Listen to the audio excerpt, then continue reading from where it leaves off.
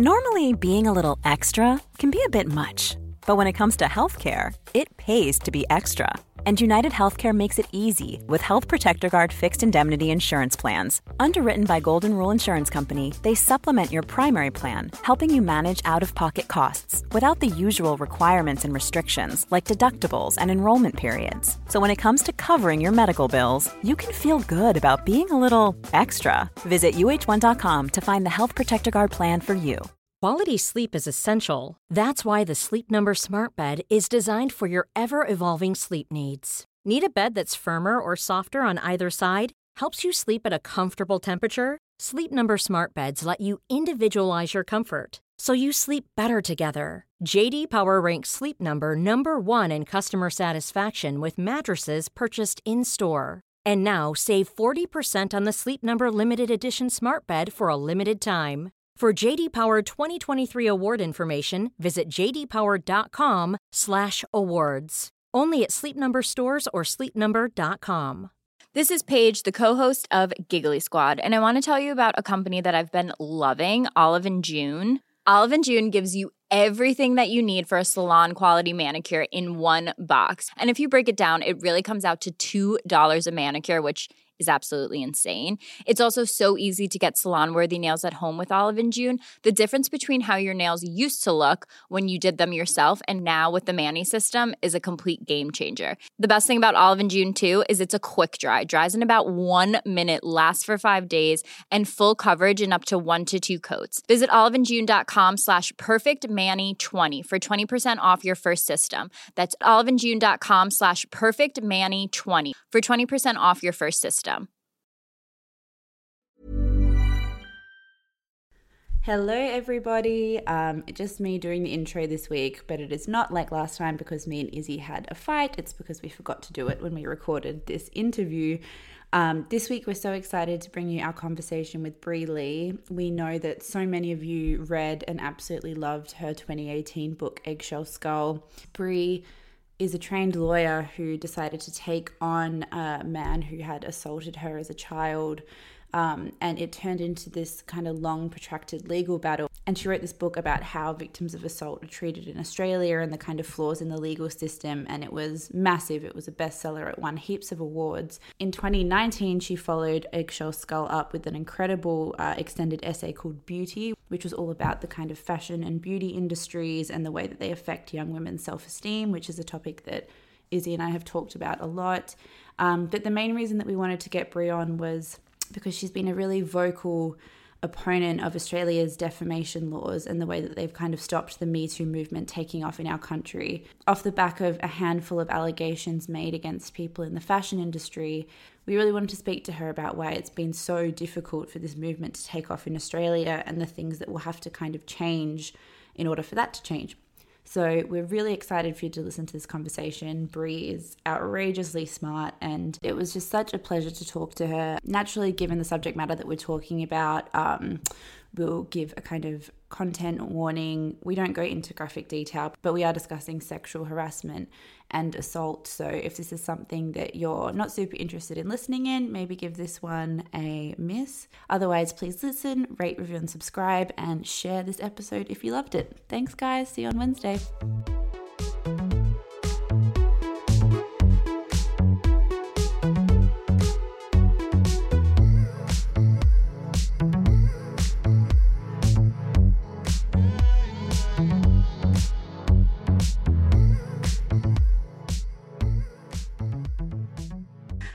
Anyway, we'll jump into things if that's okay with you. Yeah. It's been, I do lots of events, but it's been a while since I did one about me. Yeah. I forgot. I was like, what do people even ask? What to talky talk? Yeah. Were you able to do, so you had Beauty came out and you've got Brains coming out next year. So you didn't technically miss a book tour, did you? No, I am infinitely grateful. It has just been, it's been very lucky timing for me. So I toured Beauty for about 3 weeks in November, and then originally the idea would have been that maybe Brains would come out in November this year. But that was when I thought it was going to be an essay, and then it turned into a whole book. So we pushed it back to next year anyway, which turned out to just be lucky.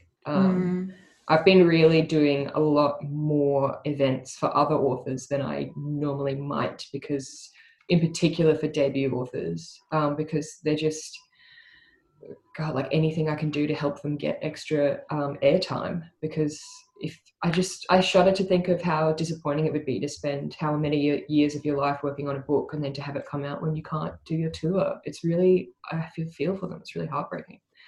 That's really nice of you though to do that. It is. I just really feel for them. Yeah. Because your book was like such a runaway success, and I think you said to the point where you didn't expect it. So it's like, oh yeah, definitely. And I mean, there's no doubt in my mind that 2018, especially like mid 2018, was just the perfect time for a book like Eggshell Skull to come out. Like if it had have come out a year before, like it would have like done something maybe, and if it came out a year after, it would have been like too late for the wave. It just like it just that's so hit, true. It just hit right at the peak. Like I am under no illusions that like, yes, it was a lot of hard work writing it, whatever, but I was also just very, very lucky that it came out exactly when it did. Yeah, and so Eggshell Skull is a memoir that describes your 2-year struggle to bring a man who assaulted you to justice, and it's an incredibly written book, but it's also quite a damning account of the flaws with the current legal system, especially when it comes to victims. So we just wanted to know if you could talk a little bit about the particular roadblocks that you experienced that you think stop people from reporting. Yeah, absolutely. So, I mean, most people don't report. And that's whether it's something, not that it means it's less severe, but, you know, from a range of things like sexual harassment in the workplace, people don't report it, to a one-off incident of a serious sexual assault, to a ongoing, you know, grooming style relationship, or a continued exploitation or situation of domestic and family violence with continued assault. Like people just don't report it. And the reasons for that are numerous. From my personal experience, and also having received so much correspondence about this, the very, very sort of simple and deep reason that people don't report is because they're afraid that they'll be called a liar and that people won't believe them. Because unfortunately, that still happens a lot. And one of the reasons I think we still just don't believe, in particular women who come forward, is because it's like the statistics are so damning. In Australia, it's at least 1 in 5 women who've been sexually assaulted. And I think it's quite terrifying for most people to think about who the 1 in 5 men they know are who do this kind of stuff, because they're not monsters. You can't just pick them on sight. Like they're just regular looking men with regular looking lives who move in and amongst us. And it's a terrifying thing to acknowledge that those are perpetrators of serious sexual assault.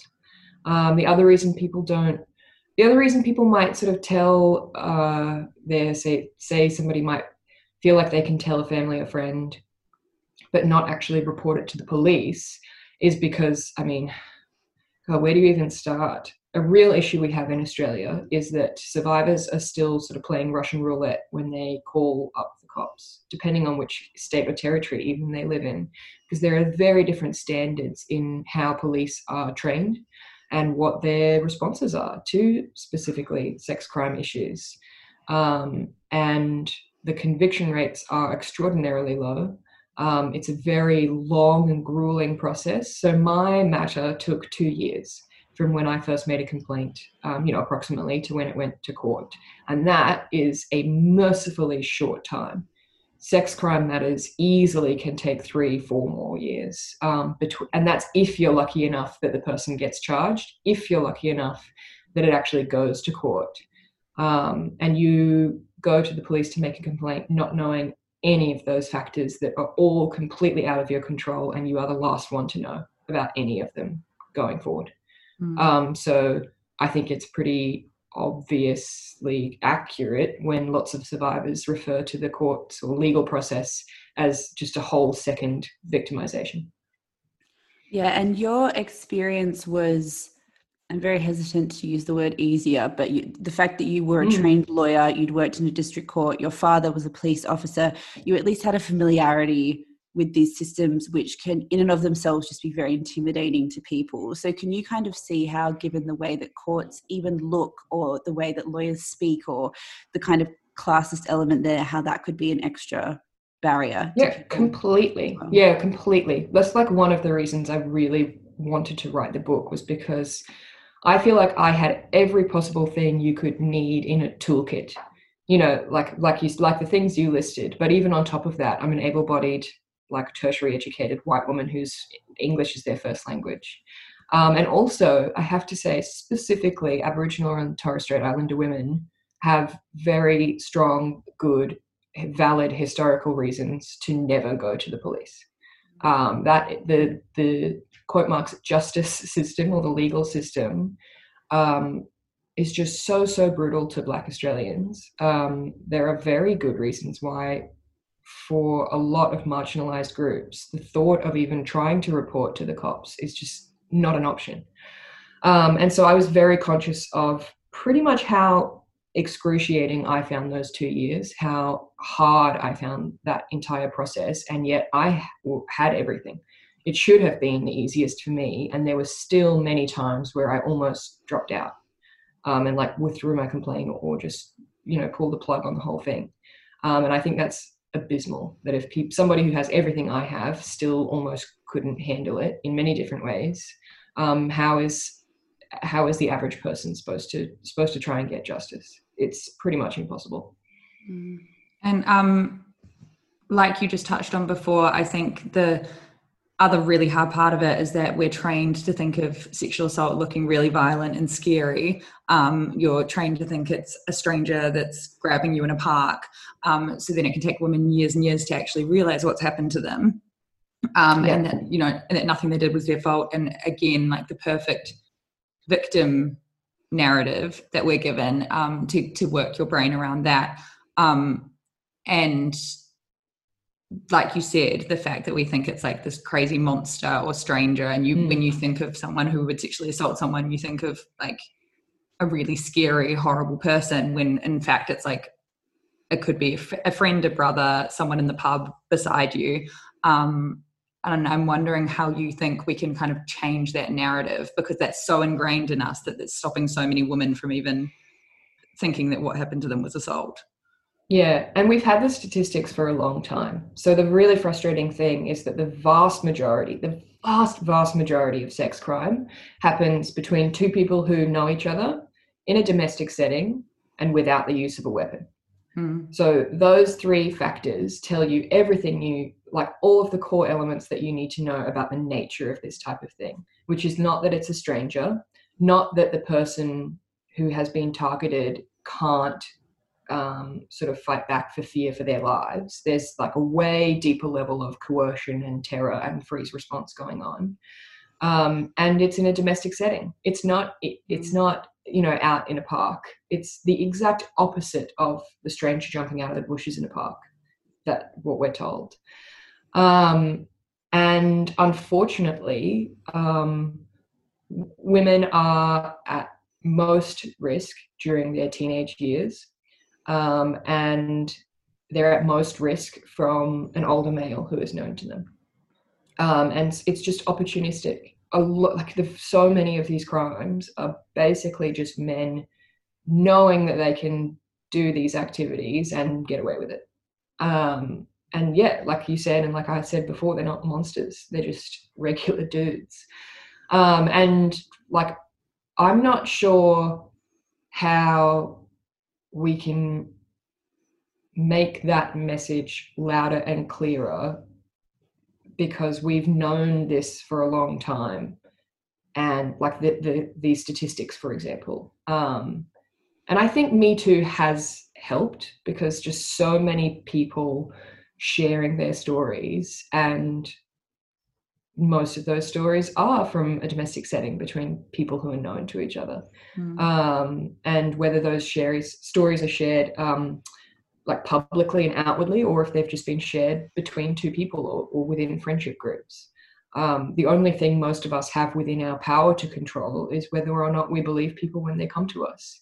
And that's really easy when we don't know the man involved. And when it gets really hard, and when you see people, in my opinion, being cowards, when somebody makes a disclosure to them, but it's a mate, or it's a brother, or it's a husband, or a boyfriend, and it just becomes really uncomfortable and might cost them something to actually believe a disclosure.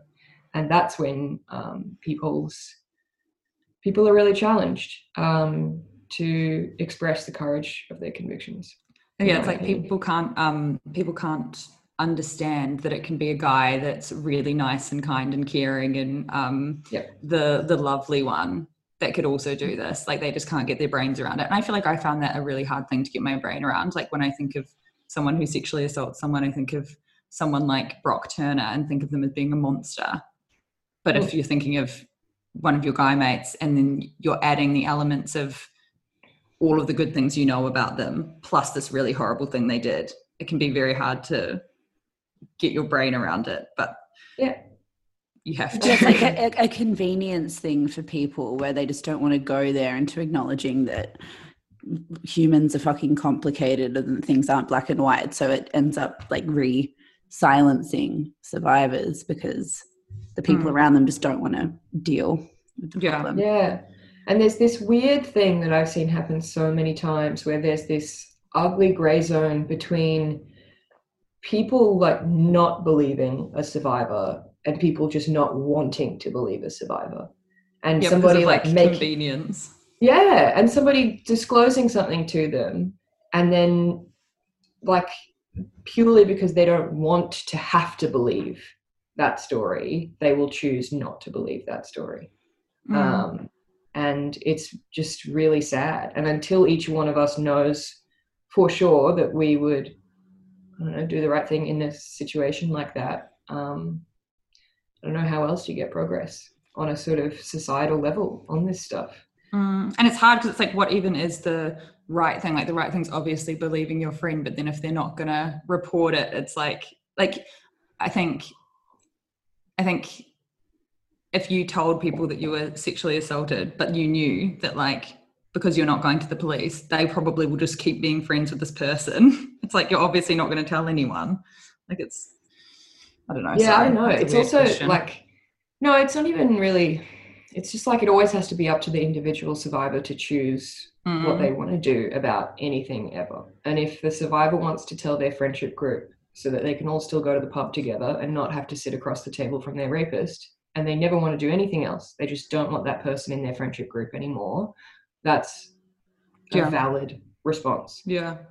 Also, if they tell their friendship group and want somebody to carpool with them back and forward from the cop shop when they have to make all of their statements, that's a valid response. Like, everyone will have such individual responses, and all of those different types of responses need to be respected and supported. That's all it is. Yeah. Something I've heard you talk about is the fact that these misconceptions that we've just talked about also affect the way the legal system prosecutes these crimes, in the sense that all of the ways we collate evidence for sex crimes is completely at odds with how they play out in real life, in terms of the expectation there'll be CCTV footage when most happen in a domestic house, or that there'll be physical evidence when most people don't report on average for 20 years. What do you see as being the ways that the legal system can change to meet the way these crimes actually play out? Yeah, that's a really good question. And there are slight differences at, like, the sort of, broadly speaking, the three different stages. So the way you can, like, sort of mostly understand it from an outsider's perspective is that you have the first stage, which is with the police, and the second stage is with the prosecution, and then the third stage is at court. And obviously your matter might only ever get to stages 1 and 2, or it might go to stages 1, 2, and then 3. At the first stage with police, there are as I mentioned before, there are really different standards to which police get trained to deal with sex crime matters and sex crime investigations in different states and territories in Australia. But at the moment, in somewhere like Queensland, which is where I'm from and where the book is set, it's still really Russian roulette. There are lots of good cops, but there are also lots of really crap cops. And decisions about whether or not to go and interview people, whether or not to take certain supplementary statements, like every sort of stage of the investigation involves a police officer exercising their individual discretion. And so there's like not really good records kept on that stuff. And so it's pretty easy to imagine why you might get a dickhead who sort of still believes in rape myths and kind of thinks you might be exaggerating, or you'd had too much to drink, so what the heck's he going to do about it? You can imagine how that would make a survivor's life really, really hard to get their matter taken seriously. And then if the police do put together this whole brief of evidence and they recommend to the Department of Public Prosecutions that the person goes to court, the person is charged, and then the prosecutor gets it. And the prosecutor looks at the brief and either like sends it back to the police because they need more stuff, or they decide to put it up for trial. And when they're deciding whether or not they think that brief of evidence is strong enough, they're also deciding not necessarily what they believe as an individual, but they're deciding what they think is worth putting in front of the court. And unfortunately, if it is a stranger rape, or if you have cuts and bruises all over you, you have a much more compelling case in front of a jury because of these rape myths. And because juries love to see this idea of, quote marks, hard evidence, or like, CCTV footage or whatever.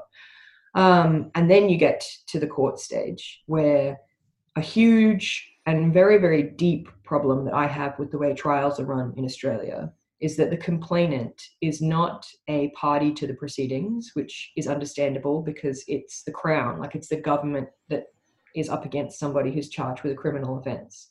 But what that means is that the complainant is only a witness in their own proceedings.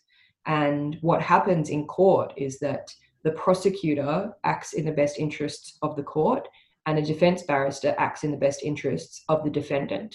And nobody is there in the courtroom for the complainant. And so it creates, in my opinion, a silencing and a real underdog fight for the complainant to have their best interests specifically and individually fought for during proceedings. And the book I feel like is full of a million examples of just really like mundane process and procedural stuff where the system is just not set up with women and children in mind. It came across from the UK at Invasion, and it came across at a time when women and children were still under the dominion of men, very specifically and deliberately. And the law is in a perpetual state of trying to catch up with the fact that we also have human rights. And when you think about it, like we were talking so much about the police system, just off the back of like the Black Lives Matter movement in the US, and even just how wild it is when you think about it, that the police are this one-stop shop for everything from like a burglary to a sexual assault. It just seems very backwards that you wouldn't have a trained team of like first responders to deal specifically to that matter. Yeah, we're seeing a little bit of progress on that. And I must say, I think I did a workshop last week with some research and advocacy organisations, and the women from Victoria had some better examples of how that state was responding. And I also know, for example, in Queensland, up in one of the northern towns, I want to say it's Townsville, they've just extended for another, I think, 5 years or thereabouts, a specialist sex crime, like sort of station with specialist trained resources and people. And they finished a sort of trial run of that. And then the government said, yep, and greenlit it for another whatever number of years. So like, right. Yeah, things like that. There are little examples like peppered that are starting to happen. And it's unfortunately also then when you know that the powers that be know that things like that work, and then you ask, well, why isn't that everywhere? That's when you realize that, like if people actually cared about this, they would fund it. Mm-hmm. And that's when it gets really disheartening, when it's like, we've known these stats for a long time, and we've known what would really help with a lot of these roadblocks for a long time. And if money is the only thing in the way, then that just tells you what the people's sort of lack of priorities are. When you're ready to pop the question, the last thing you want to do is second guess the ring. At BlueNile.com, you can design a one-of-a-kind ring with the ease and convenience of shopping online. Choose your diamond and setting. When you find the one, you'll get it delivered right to your door. Go to BlueNile.com and use promo code LISTEN to get $50 off your purchase of $500 or more. That's code LISTEN at BlueNile.com for $50 off your purchase. BlueNile.com, code LISTEN. Quality sleep is essential. That's why the Sleep Number Smart Bed is designed for your ever-evolving sleep needs. Need a bed that's firmer or softer on either side? Helps you sleep at a comfortable temperature? Sleep Number Smart Beds let you individualize your comfort, so you sleep better together. J.D. Power ranks Sleep Number number 1 in customer satisfaction with mattresses purchased in-store. And now, save 40% on the Sleep Number Limited Edition Smart Bed for a limited time. For J.D. Power 2023 award information, visit jdpower.com/awards. Only at Sleep Number stores or sleepnumber.com. Yeah, something we wanted to talk to you about specifically was, so last week a few photographers in the Australian fashion industry started coming out with stories of their own, either harassment or assaults on set. And a few of them are friends of mine and Izzy's, and they were kind of talking to us and saying, we're ready to come out, we're ready to speak out, we've got all these people that have stories, how do we go to the media, who do we talk to, who do we get in contact with? And it was so disheartening to realize I had to tell them, oh my God, you're so brave and this is so amazing you're doing this. I can pass you on to relevant journalists, but I don't think anyone will be able to pick it up. And that was the reality of the situation. And I've spoken to so many editors over the years, or even lawyers at publications I've worked for, where even if you have 15 people saying this thing, it's almost impossible to get a story across. So I was wondering if you could talk about why it is that Me Too is so stalled in Australia. Yeah, so Australia is different, very different from the US and UK in particular, just picking the sort of two other English-speaking places that we often compare ourselves to. Very different in terms of our defamation laws. And I am one of the people who believes that our very extremely strict defamation laws are one of the reasons why it has been so hard to get good traction for Me Too stories in Australia. I would also say that there were some areas of the media that really botched their response to Me Too. My friend Nina Fennell has done incredible reporting on how certain individuals and organizations really, meant that the opportunity for a proper Me Too reckoning Australia kind of got botched. But the defamation thing specifically, it really sucks. And it's just that if somebody comes out and makes a statement, they can then be sued for defamation, and they have to prove the truth of their complaint to be able to have a sort of defense to the defamation lawsuit.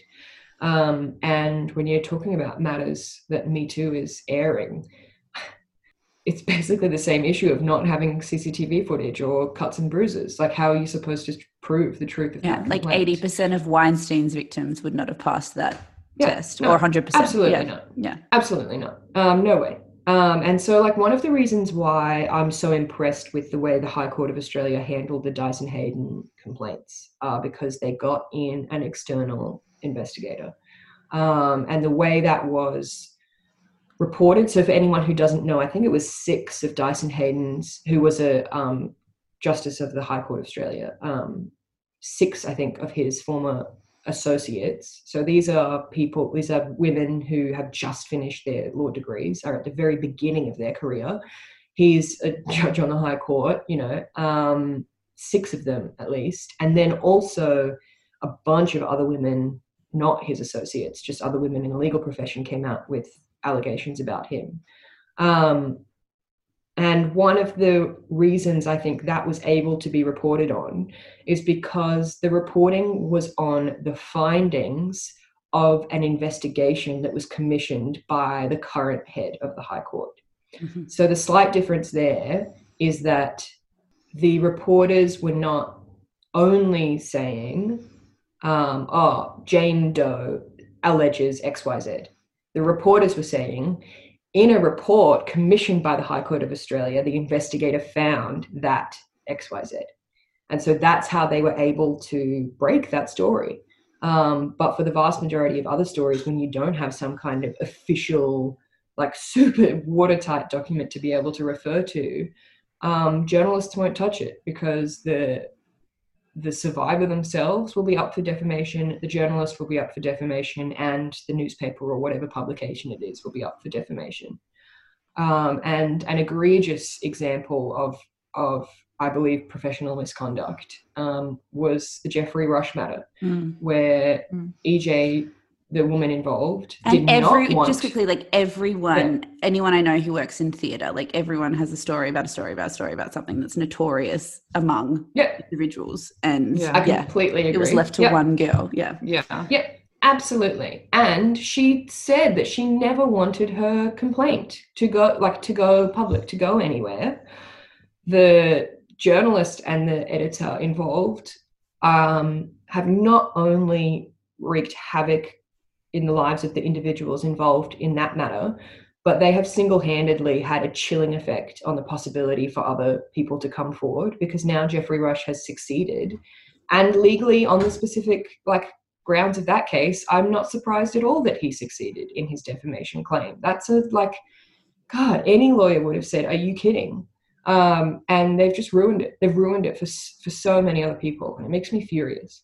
And this is exactly what I'm considering doing a PhD in a public interest journalism defense to defamation in Australia. So the Council of Attorneys General met earlier this year to talk about the various ways in which Australian defamation law is really lagging behind. And there are some kind of technical specific reasons for that, about the moment of publication if things are on the internet. But one of the other ones is that we are one of the only places, compared to all of our common law sort of sister countries like the UK and Canada and New Zealand, all of those other places have really well-developed areas of law that say, if the journalist involved has been engaged in responsible journalism, and there's a sort of list of 10 kind of factors that the court will consider, and the thing they publish is defamatory, if they can prove that what they were doing was responsibly done, they won't be found guilty. They won't be charged. They won't have to suffer the consequences of a successful defamation claim. And Australia is an absolute outlier in not having some kind of defense like that. And so there is talk about bringing it in. And I am low-key very excited about what the results of that could be. So we're going to jump to your book Beauty, which was released this year and which is so fantastic. Last year. Sorry, last year. Sorry, that last year. year. No, that's okay. Yeah, I was like, whoa. 2020's been going on forever. Time. And you talk about the fact that we equate aspiring to be more thin with other good aspirations in our life, like being better at work and being more mindful, etc. There's a great quote where you say you'd started to feel content in yourself, but then feeling content made you feel complacent, and that complacency meant you weren't striving and you didn't know how to be happy when you weren't striving, which both of us really relate to. How have you kind of made sense of that struggle now? Because it can be very fucking hard to not think about your body all day, every day. Yeah, absolutely.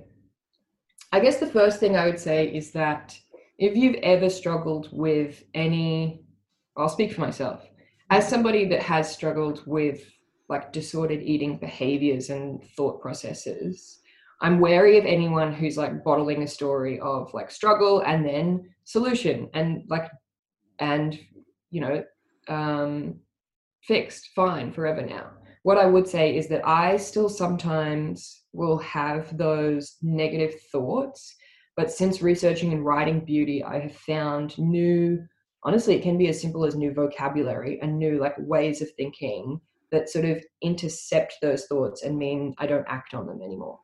So for me, a huge thing was, I'm trying to put it into spoken words, was this idea of the second self, which is that something I didn't realize that I had been doing a lot is picturing a version of me who was thinner and creating almost like an imagined life around that person. Because of course, like once you're thinner, you are more moral and you're more beautiful, and it means you're working harder and you'll probably be more successful, and all of these other elements of what we sort of consider for ourselves to be the good life sort of come true and are true for this second person. And not only is that false, and it's something that we are sold very much, and it's something that we accidentally conflate with hard work because of these sort of ideas we have about determination and aspiration and self-care being such a sold thing now. But also, if you tell yourself that you will have those happinesses when you are that weight, whatever it is, and for a lot of women I've spoken to, it will be like the weight that they were in their wedding dress, or like the weight that they were before they had kids, or the weight that they were when they started uni. Like whatever it is, it's not really the point. It's just this idea of themselves. If you think that you will only have all of those other happinesses once you reach that weight, or once you're back at that weight, you are stopping who you are right now from experiencing those happinesses and from putting your energy towards those happinesses directly, if those are what you really want. And so now when I have negative thoughts about my body, because those don't just like miraculously go away once you've written a book about it, what I actually think to myself is, well, what negative impact on my life on any other area of my life is this actually having? And the answer almost always is none. And what would I be losing if I acted on those negative feelings? And the answer would be a lot. And it's just not letting that one tiny piece of your pie, like one tiny sliver of your identity, which is your body, not letting that one tiny piece poison all of the other pieces. Even if you are having a day when you feel really shit about your body, but does that affect necessarily your relationship? No. Does that affect your work? No. Does that affect your family and friends? No. But there are still so many women I hear from, and for a long time it was true for me as well, where you could feel like you were killing it in every other area of your entire life. But if you wake up on Monday morning and try and put your pants on and they're too tight, it just shits all over everything and makes you feel like your entire life is a failure. And researching and writing beauty just gave me all of these new tools and all of this new vocab and self-understanding to circumvent those thoughts. So we were excited as well to see that you'd referenced Naomi Wolf, because we actually interviewed her for the 30th anniversary of the Beauty Myth this year.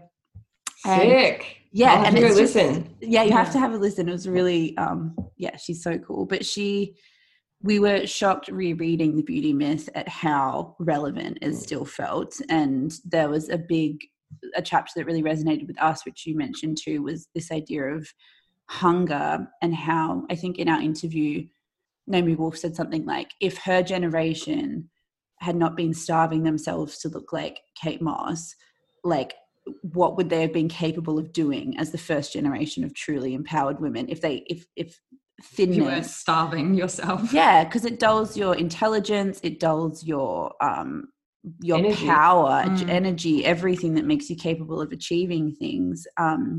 So yeah, we kind of just wanted to talk to you about that whole conversation about how hunger can be, probably not like intentionally, but a tool of subjugation for women. The line of hers that most resonated with me, which I'm obviously going to misquote, is that we need to start thinking very specifically that self-esteem is a resource that is deliberately kept in short supply to women and girls.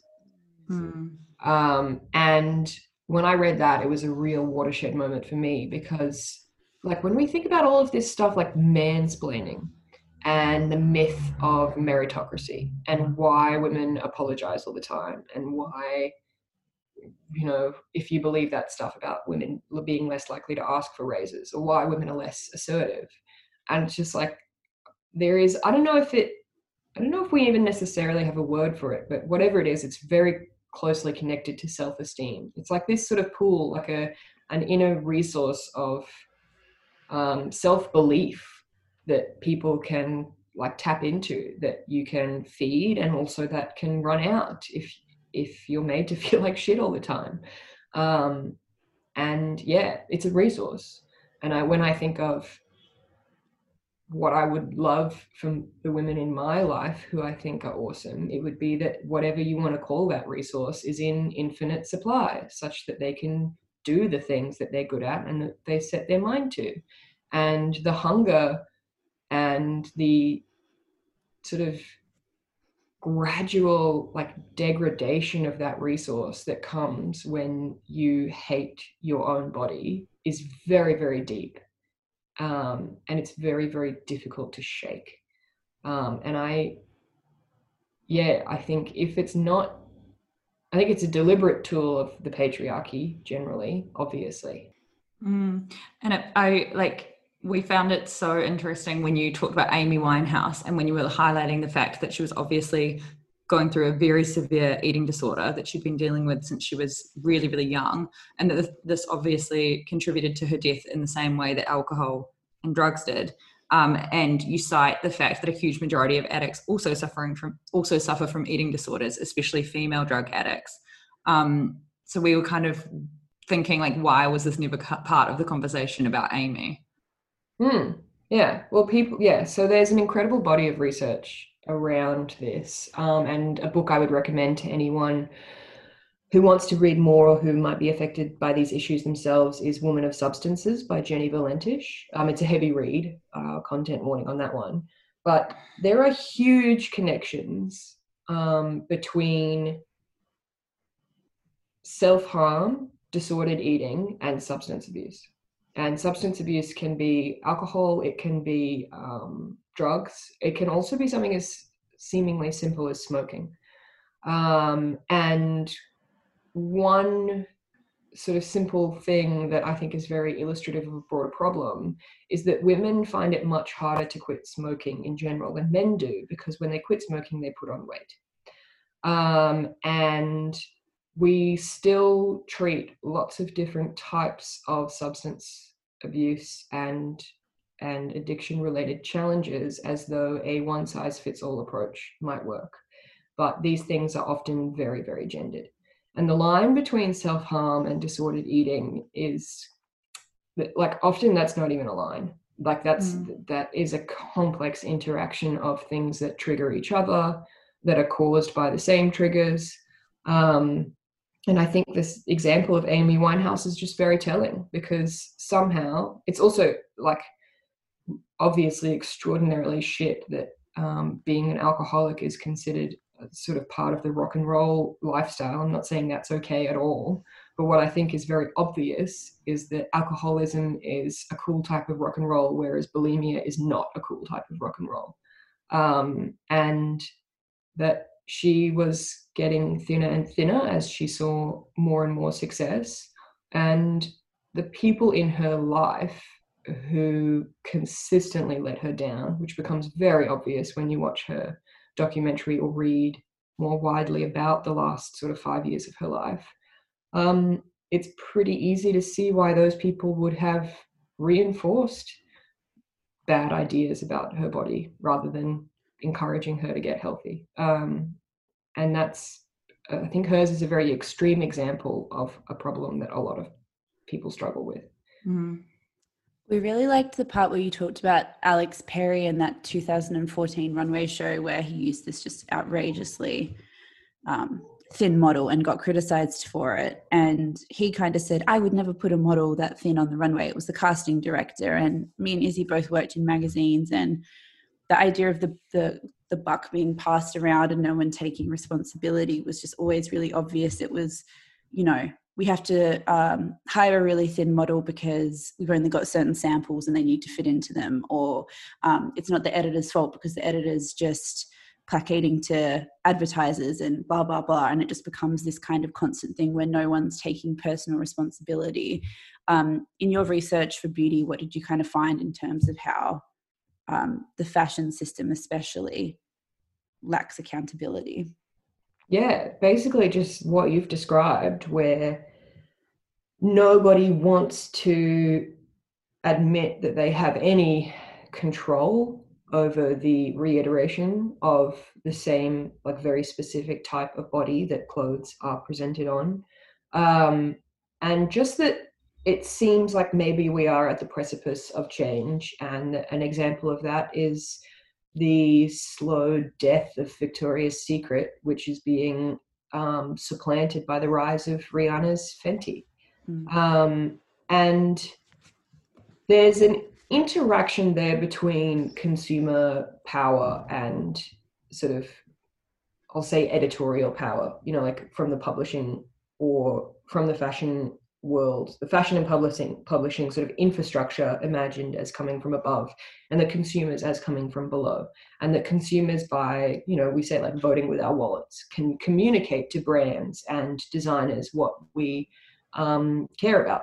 But of course, that change has been extraordinarily slow to probably sort of start hitting any kind of mass numbers, because the overwhelming message that we've received from above for the last, like, every single decade since mass communication became a thing, is this one very specific image of the female body. And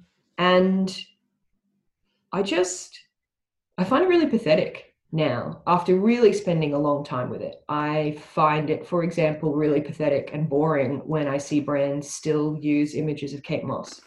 And I find it really pathetic and boring when designers who we supposedly admire, or who I know I admire for their creativity and their originality and their ability to see beauty in unusual places in unusual ways. And for that, just, you would hope, a sense of originality. And when they just keep using this same female form that just has always been that way, I just find it really underwhelming and pathetic. And the inverse is really, really exciting, which is when I see designers and brands who do just have varying bodies. And that's not just body shape and thinness, but it's also women of color, it's trans women, it's women with disabilities, it's everything. Like, when I see brands really doing that, I actually find it really genuinely exciting, because what that tells me is that the people who are behind that brand or behind that publication actually have an exciting way of thinking, instead of constantly looking to the past. I don't want to wear clothes by people who think like that. The last thing we wanted to ask you was about your new book, Brains, which very much focuses on kind of who gets to be smart and the cultural systems that allow people to thrive in academic settings. So can you talk to us a little bit about your research for that book? Yeah. And when it comes out. Yeah, I'm in the final stages of it now. I'm supposed to finish it this month, which is terrifying. So the big thing is that the original plan was that it would be a sister essay to Beauty. So Beauty is an essay length book, which is like just about 25,000 words. For any readers who like the quarterly essay published by Black Ink, it's about the same length as that. And Brains was originally going to be 25,000 words. And to get started on it, I flew over to Oxford and hung out with my brilliant friend Damien, who had just been named a Rhodes Scholar.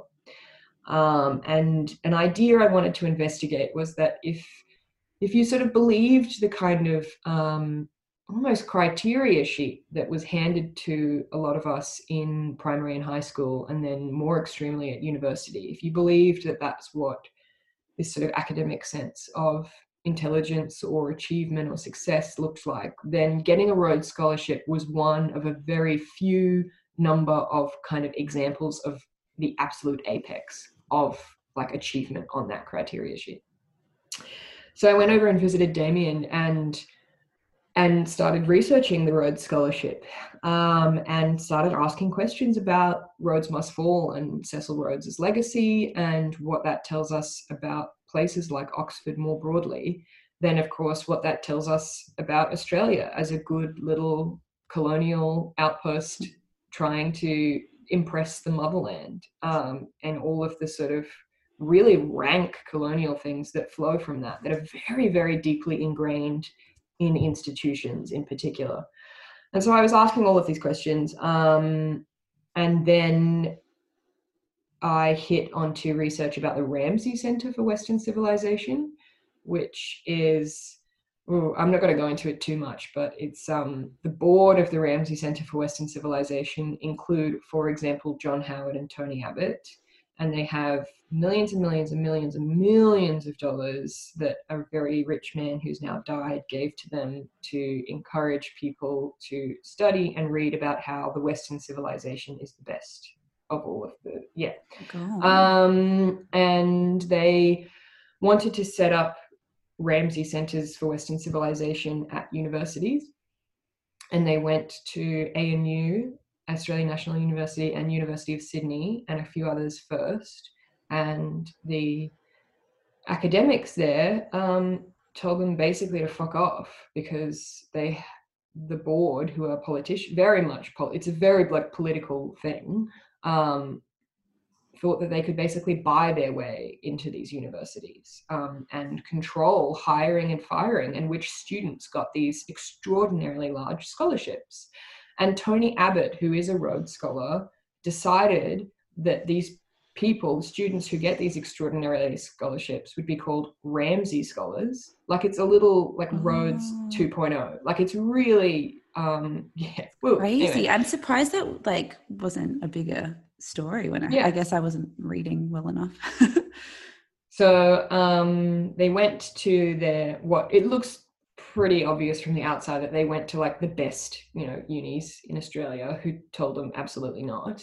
And when they couldn't get a foothold there, they went to, I think, Wollongong and the Australian Catholic University, and got yeses from those two by, at the Australian Catholic University, I think it was, they had to just completely bypass the academic senate.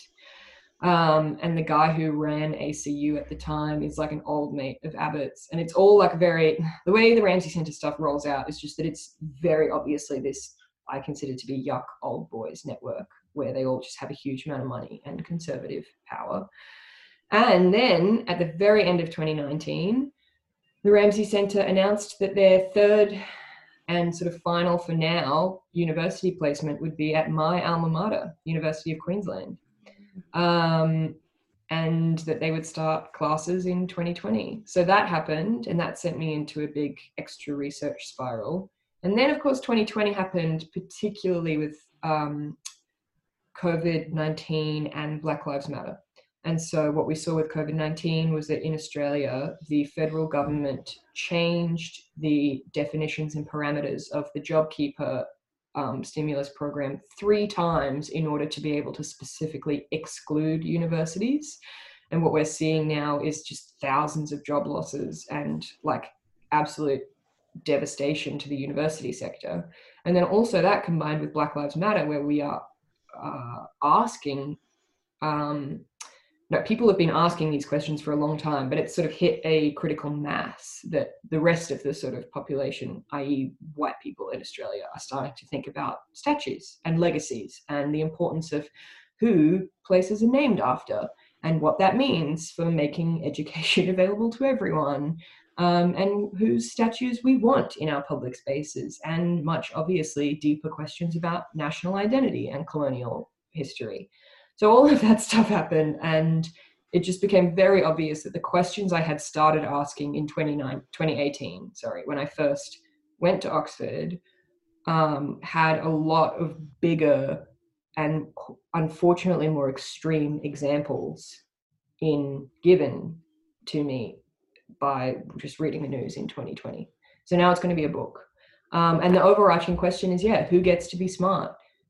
Basically, it's not so much about kind of like IQ tests or like any sense, although that is very hotly debated, about a kind of biological quality that you could even call intelligence. It's about who has access to the kinds of experiences and degrees which our society then labels the recipients of as smart. So it's basically about how all of our educational institutions, from like kindy and prep, in particular through to secondary school and university, are exacerbating social stratification rather than making it more and more accessible. And the worst example of it is something like the Ramsay Centre. Sounds amazing. That's so interesting. Yeah. Sorry, I'm not at a stage yet where I know how to explain it in a. No, it's so interesting. That was great. It needs to be like a Netflix series, like The Family or something. It reminds me of that. I would We need love to get it that, please. optioned. Yeah. Make some calls. We'll Do speak that. to our friends at Netflix and sort Let's it out. produce it, Grace. Yeah, we'll produce it. You've got exec producers here. Thank you so much. Thank you so much, Brie. Thank You you for have the most having amazing me. brain. It's Yeah, just you're lovely so to fucking hear it. smart. It's like 7 in the morning here, and I'm like, I'm so dumb. No. That's not the. That's not See, the you need to aim. read The aim. brains. Yeah. I'm like blushing, just like turning the color of the books on the red shelf. So, No, well, if everything goes according to plan, Brains will be out in mid next year. Amazing. And I mean, I just really hope for everyone's sake that things are to some degree back to normal by then. At least in Australia, I don't know. Yeah, Come visit us in London, tour it over here. yeah, do a book tour to London and we'll shout you a drink. Yeah, and we'll go Okay. get margaritas. Yeah. I can promise you, if I got a book deal in the UK, I would happily shout the two of you a drink. Thank you. Lowly freelancers over here. Thanks so for nice to being Brie. talk to you, Brie. Thank you. My pleasure. Have a lovely day. Bye.